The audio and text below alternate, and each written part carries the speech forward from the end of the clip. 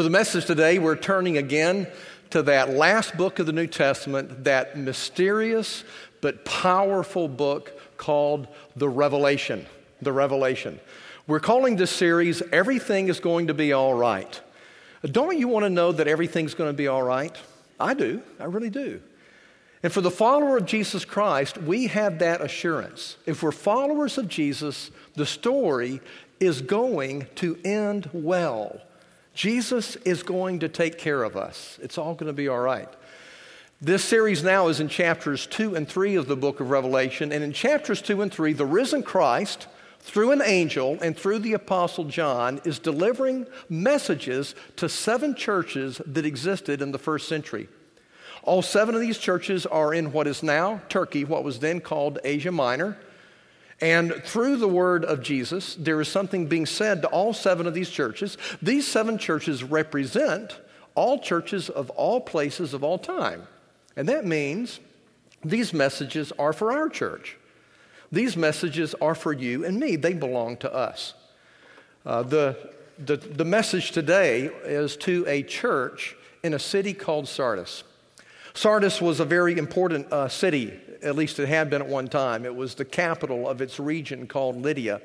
It had been a wealthy and influential city, at least it had been historically. But by the time John wrote the Apocalypse or the Revelation, all of that was in the past.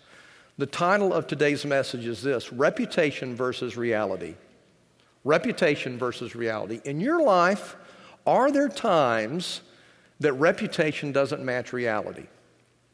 In my life, are there times where reputation doesn't match reality? The answer, sadly, for all of us, I think, is yes. I know in my life that's certainly sometimes true. And that's why I need the Lord Jesus Christ and I need the gospel of grace so deeply.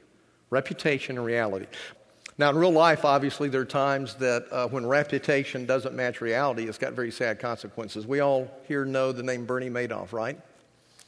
In certain circles, he had a great reputation of someone that you could trust with your money, and he would make good investments. And then reality was discovered, the biggest Ponzi scheme ever discovered and found out. The Wizard of Oz and Bernie Madoff both represent illustrations of when there's a gap between reality and reputation and the person knows it. They know it. But how much more sad when there's a gap between reality and self-perception and the person doesn't know it.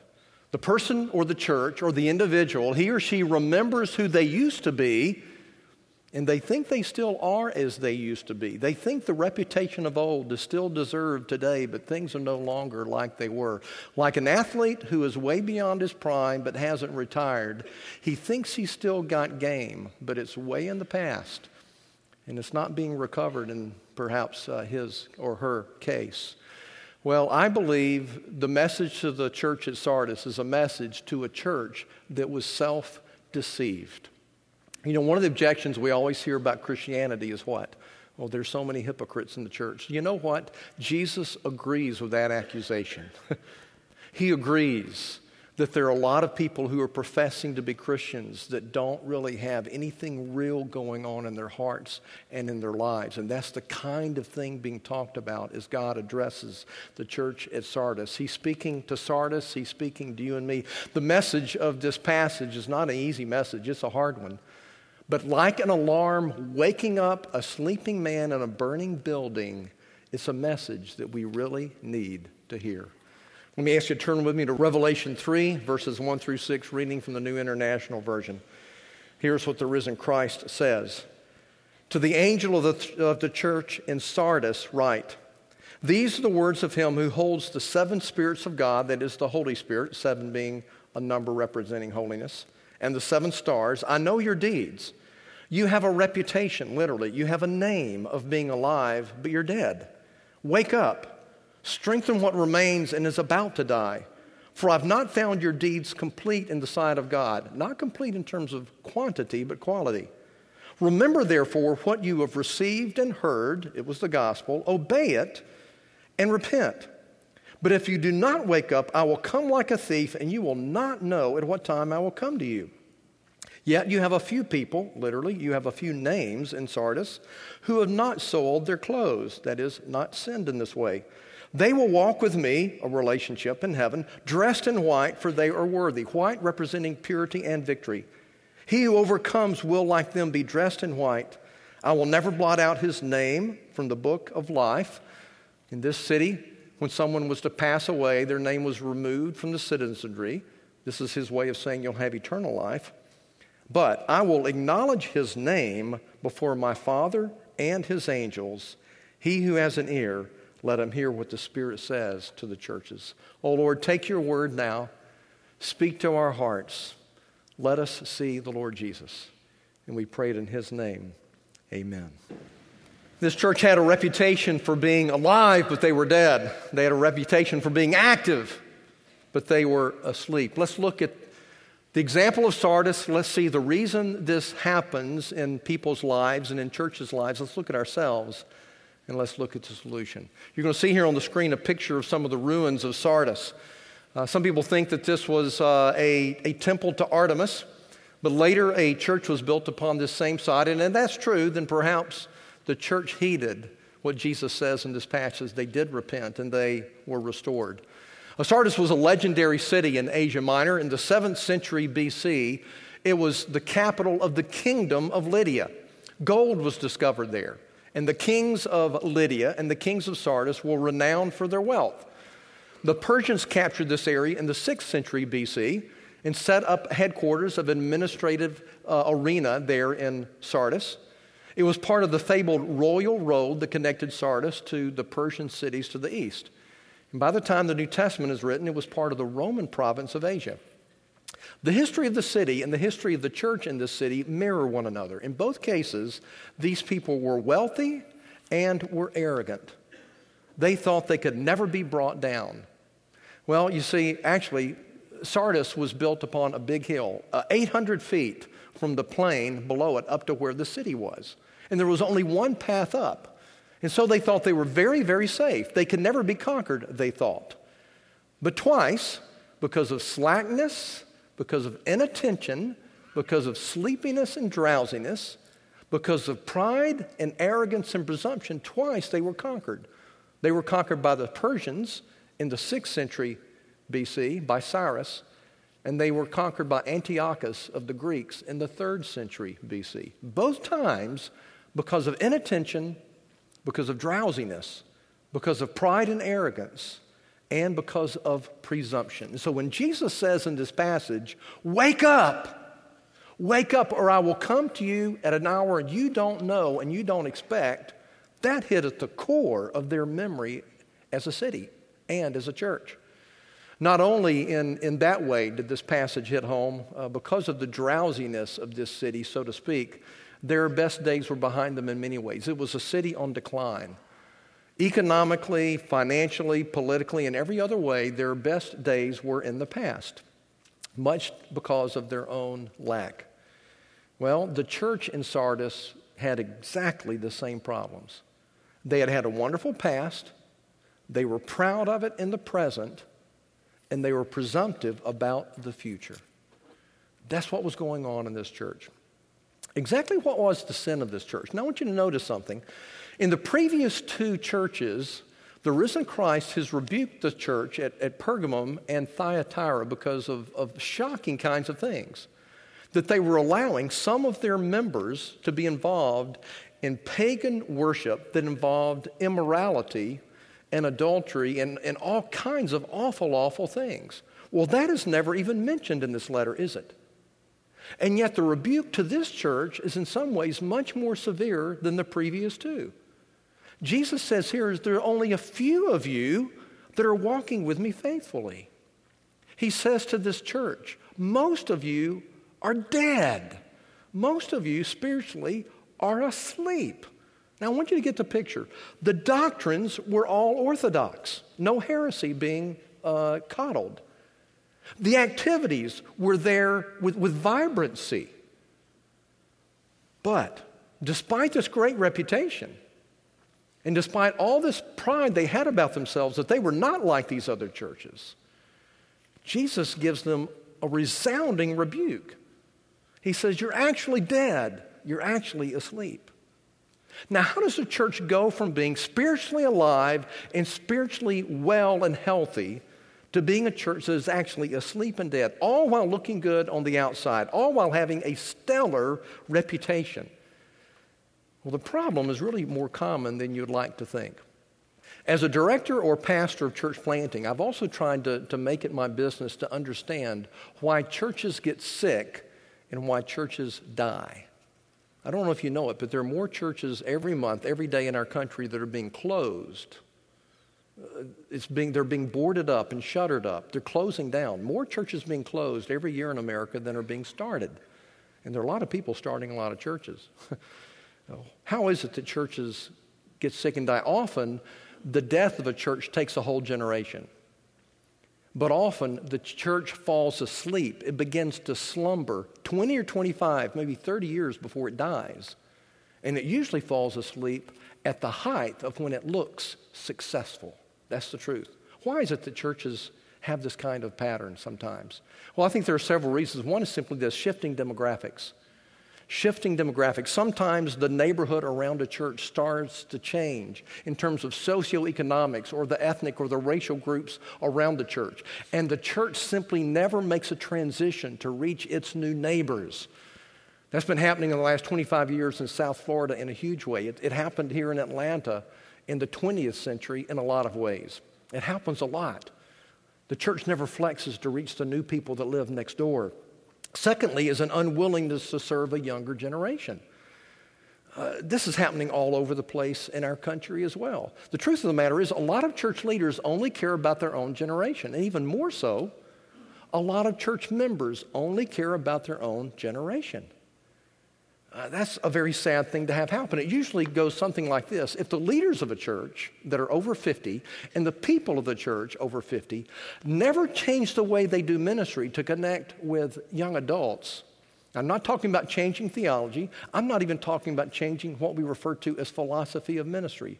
I'm just talking about the style of ministry. If they never change those things in ways that are biblically allowed, the days of that church are numbered. They really are. The days are numbered. It's only a matter of time before it folds up. And often the changes don't take place early enough. Those are two of the reasons. The third reason is heresy.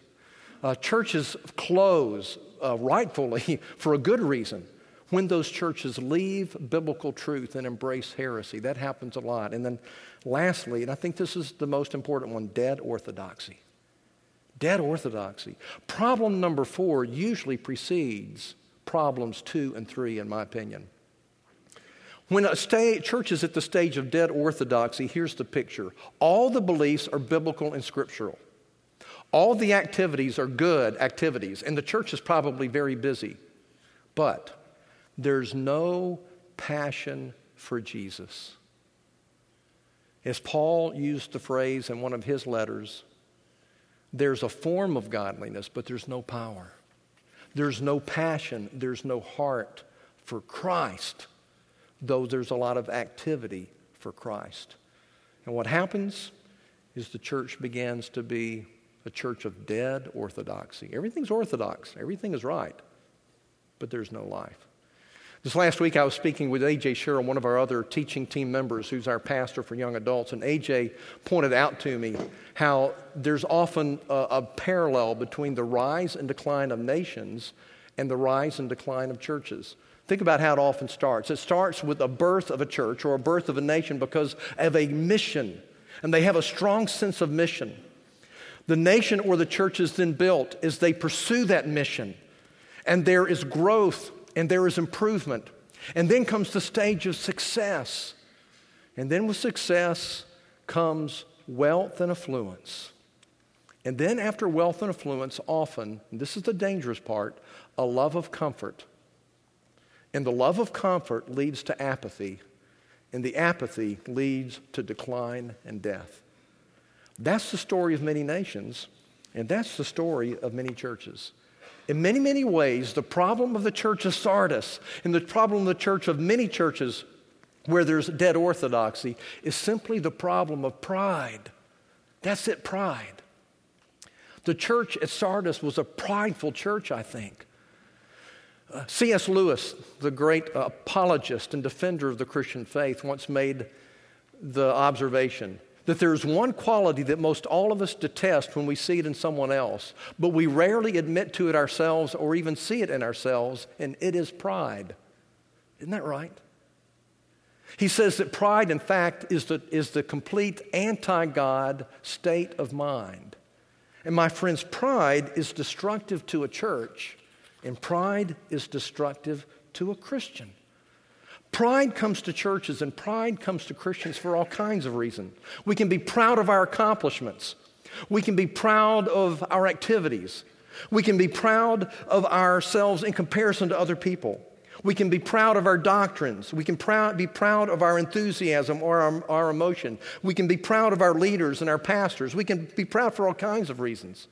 But pride destroys a humble sense of dependence. Pride destroys a dependence upon God. And God never shows up when there's no dependence on God. That's just the way it goes. One of the things that really can show us that in this passage, I think that's what's going on. One of the things that can clue us in that pride is active in our hearts is this: when we set out to make a name for ourselves. Watch out anytime you want to make a name for yourself. In this passage, the Greek word name, tohanama, comes up 4 times in this passage. I think it's a theme. I don't think it's an accident. The first time is this. In the passage here, when he says, I know that you have a name of being alive, a reputation for being alive. The word literally is a name. You have a name for being alive, but you're really dead. Secondly, here he says in this passage, there are a few names in your church who have not soiled their garments, so to speak. A few people, but literally the word is names. A few names that have not fallen into this sin. And then for those who do remain faithful to Christ, it says that Jesus will give 2 rewards. It says here that I will not take your name out of the book of life, and I will confess your name before the Father. Name, name, name, name. Your name can have significance because it's subservient to the name of Jesus, or your name can have no real significance at all. I think that's what's going on here. And what's going on in this passage, I think, is the church at Sardis was so desirous of making a name for itself, of having a great reputation. And they looked around at these other churches and what was going on in these other churches, and they patted themselves on the back, and they became very, very prideful. And in their pride, they got a long way from Jesus, active for Jesus, but not in love with Jesus. As Jesus accused the Pharisees of his day, you honor me with your lips, but your hearts are far from me. It's like John Piper, the great pastor up in Minnesota, puts it. These people wanted God to make much of them, but they were not making much of the name of Jesus. Let me ask you this question. Make an observation and then ask you a question. The observation is this: in your heart and in my heart, someone's name is reigning supreme. Whose name is it? In your heart, is your own name preeminent? If you're a leader of this church, in your heart, is Perimeter Church's name preeminent? Or is the name of Jesus preeminent in your heart? I want you to know that Randy Pope and I and every leader of our church want the preeminent name of your heart to be the Lord Jesus Christ. That is to be the name that is above all names. A telltale sign of when this kind of pride is really coming into our hearts and gaining root in our heart is this: is when we get all caught up in reputation management. You know what reputation management feels like? It feels like this. Instead of just admitting that we are weak sinners in need of a great Savior, we start trying to manage our reputation and make a good impression. 2 of the idols that are always hounding my heart and that I have to battle with all the time are the idols of approval and achievement. And the 2 of them usually go hand in hand. The near idol is achievement. The far idol is approval. So that if I'm not careful, I'm trying to get people's approval through achievement. And I'll tell you what, because of that, I know a lot about reputation management. I really do. It's the truth. Maybe you do as well. I remember years ago taking a personality profile, and at the end of the profile it said, this personality would benefit by remembering you win some, you lose some. Boy, that hit home, and the reason I remember it is I don't like to lose, and I don't like to be seen as losing. Reputation management. What's the solution to this? What is the solution? This last week I was having my personal devotions, my quiet time, and I often use a devotional called Morning and Evening by C.H. Spurgeon. Spurgeon was, I think, the greatest preacher who ever lived, a British preacher in London in the 19th century. He wrote a devotional called Morning and Evening. Each day there's a morning devotional and an evening devotional, and golly, 150 years later, it is still absolutely terrific. Well, last week on the reading for March 5th, it was from the passage in 1 Thessalonians that says, let us not be like others who are asleep. Now, when I saw that, I thought to myself, maybe this could be used in my sermon, just maybe, It's not like I'm real smart. I didn't go find this on my own, but God just sort of dropped it in my lap. And when I started reading this passage in 1 Thessalonians and reading what Spurgeon said, I thought, wow, this is exactly what I need to hear about how to stay alive and alert spiritually. Listen to the passage in 1 Thessalonians 5, 6 and following. You'll see it on the screen. Paul says, so then let us not sleep as others, but let us be alert and sober. He's speaking here of anticipating the return of Christ. For those who sleep do their sleeping at night, and those who get drunk at night. But since we are of the day, the kingdom of light, let us be sober. And the word sober here means alert. It means well-balanced. It gives the picture of a soldier who is in position, ready to fight, having put on the breastplate of faith and love, and as a helmet, the hope of salvation. The picture of a guard alert, like the guards at Sardis were not alert. Verse 9, for God has not destined us for wrath, but for obtaining salvation through our Lord Jesus Christ, who died for us. There's the cross. So that whether we're awake or asleep, meaning literally here, physically alive or dead, we will live together with him, always living in him. Therefore, he says, encourage one another and build up one another just as you are also doing. Now notice what Spurgeon says about this. Don't miss it. Keep reading with me. That's a lot of reading, I know. Spurgeon says, there are many ways to encourage alertness among Christians. Allow me to strongly recommend one. Believers should openly share with each other about the ways of the Lord.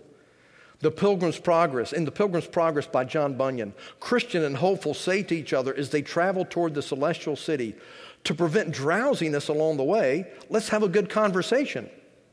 Christian asks, brother, where should we begin? And hopeful answers, where God began with us. I think that's great. He goes on to say, Christians who isolate themselves from others and walk through life alone are likely to be drowsy.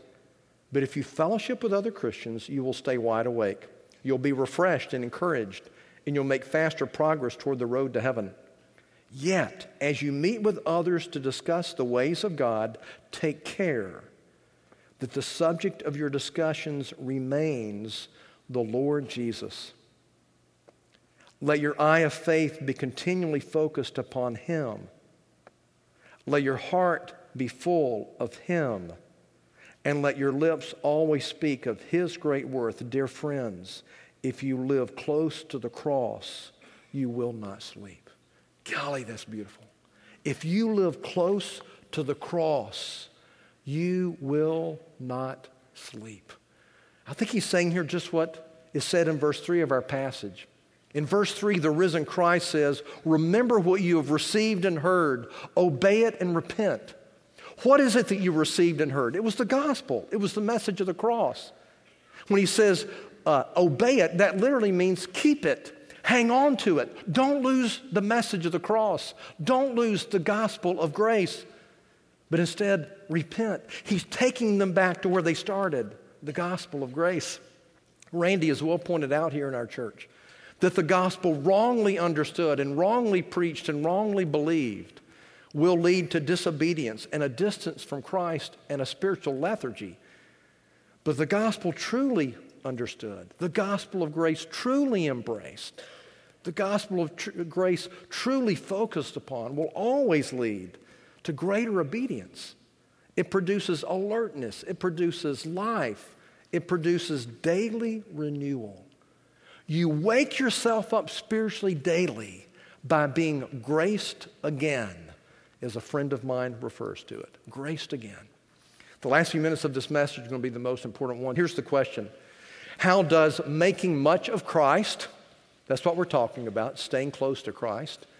How does staying near the cross, and how does keeping the gospel of grace lead us to being alive and awake? Let me first define the gospel of grace. What is the gospel of grace? The gospel of grace simply says, I was a sinner before I was converted. I needed Christ to forgive me and change me. But I'm still a sinner saint after conversion. I need Christ daily. He is now the only source of my forgiveness. He's the only source of my transformation. And Jesus is even the hero of my obedience. It's all a work of grace. It's all a work of Christ. Well, how does making much of Christ and staying near the cross and keeping the gospel lead me to be awake? Well, first of this, it produces humility about our past and our present accomplishments and our fruitfulness. You see, if I really understand the gospel of grace, there's no way I can pat myself on the back. I can't be proud of what I've accomplished as a Christian. I can't be proud of anything that's true of me as a believer. It's all been of grace. It's not because of me. And the gospel produces a beautiful holiness that keeps us alive and awake. Number two is this. It frees us from reputation management and enables us to openly admit our brokenness, our weakness, and our sin. I don't have to live in the fear of man. I don't have to live for the praise of man. I can freely admit I'm a mess up. I'm done with reputation management. I can admit where I'm blowing it. I spend a lot of my time with pastors because my job now is training pastors and equipping pastors. And I'll tell you, it's a wonderful and beautiful thing to see how many ministers I see today, because of the gospel in their hearts, are free to admit where they're weak and where they're sinful. They're done with reputation management in a way that's refreshing and I, frankly, never used to see years ago. It frees us from reputation management. Thirdly is this, the gospel of grace helps us to embrace repentance as a daily lifestyle, not as a shaming, occasional experience. There was a time in my Christian life in which I really thought, if I'm a good Christian, I will only rarely need to repent, and it will be a shameful thing when I have to. That's such a bad way to think. Last night when he served communion here, Bob Carter quoted Martin Luther, the leader of the Protestant Reformation, that the Christian is always sinning, always repenting, and always being forgiven. That's beautiful. The faster, the more quickly I repent, the closer I stay to Jesus. Repentance is the daily lifestyle of the believer. Number four, the gospel of grace makes us secure in our relationship with our Heavenly Father so that we appropriately receive training and discipline and we benefit from it. After my message last week, a young man came up to me and he said, Bob, what I've noticed is that for many of us who are young, he's probably in his 20s, we are insecure if we are disciplined by the Heavenly Father. We feel like God doesn't love us. Look at Hebrews chapter 12. The gospel of grace can make you so secure in your relationship with the Father that even when He has to correct you, you don't feel that you're far away from Him. You know that you're loved by Him. Number five, the gospel of grace places our attention on future grace. How God will make much of the name of Jesus and how our calling is to do the same thing. And then lastly, I'll add number 6 to what you've got in print already. The gospel of grace is the strongest motive for obedience. And in fact, it's the only acceptable motive for godly obedience. That is, obedience that actually pleases God.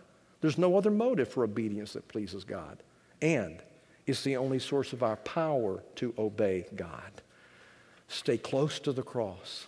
Let me say a word here today. If you're checking out Christianity and checking out what it means to be a follower of Christ, you may be thinking, this message isn't for me. I don't have a reputation of being a Christian. I know that I'm not a Christian. You know what? You're in a great spot. You're self-aware. You're not playing games. But you may be wondering, how is it I go from death to life? And it is by looking to the cross of Christ. Go to the cross of Christ. Place your faith in the cross of Christ and in His resurrection. Ask Him to forgive you. Ask Him to change you. Ask Him to come into your heart. That's the way it all begins. But Christian, I need to say this to you as well. Believer, live near the cross. If I say to the seeker and the skeptic, go to the cross, I will say to every believer here, live near the cross. If you live near the cross, you will stay awake. If you live near the cross, you will not become drowsy. If you live near the cross, Christ will live near to you. And then there will be a name that is above every name in your heart. It will be the name of the Lord Jesus. And you can be done with reputation management. And you can see the praise of Christ lived out in your life every day. Let's strive for that. Let's pray as we close. Oh, Lord Jesus, we do thank you and we praise you that you have a better plan for us. Thank you that your plan saves us from managing our reputation and allows us to have a name that is above our own name, the name of Jesus, that we would give him praise, that we would give him adoration. Lord, keep us alive, keep us awake, all for the praise of Christ, in whose name we pray. Amen.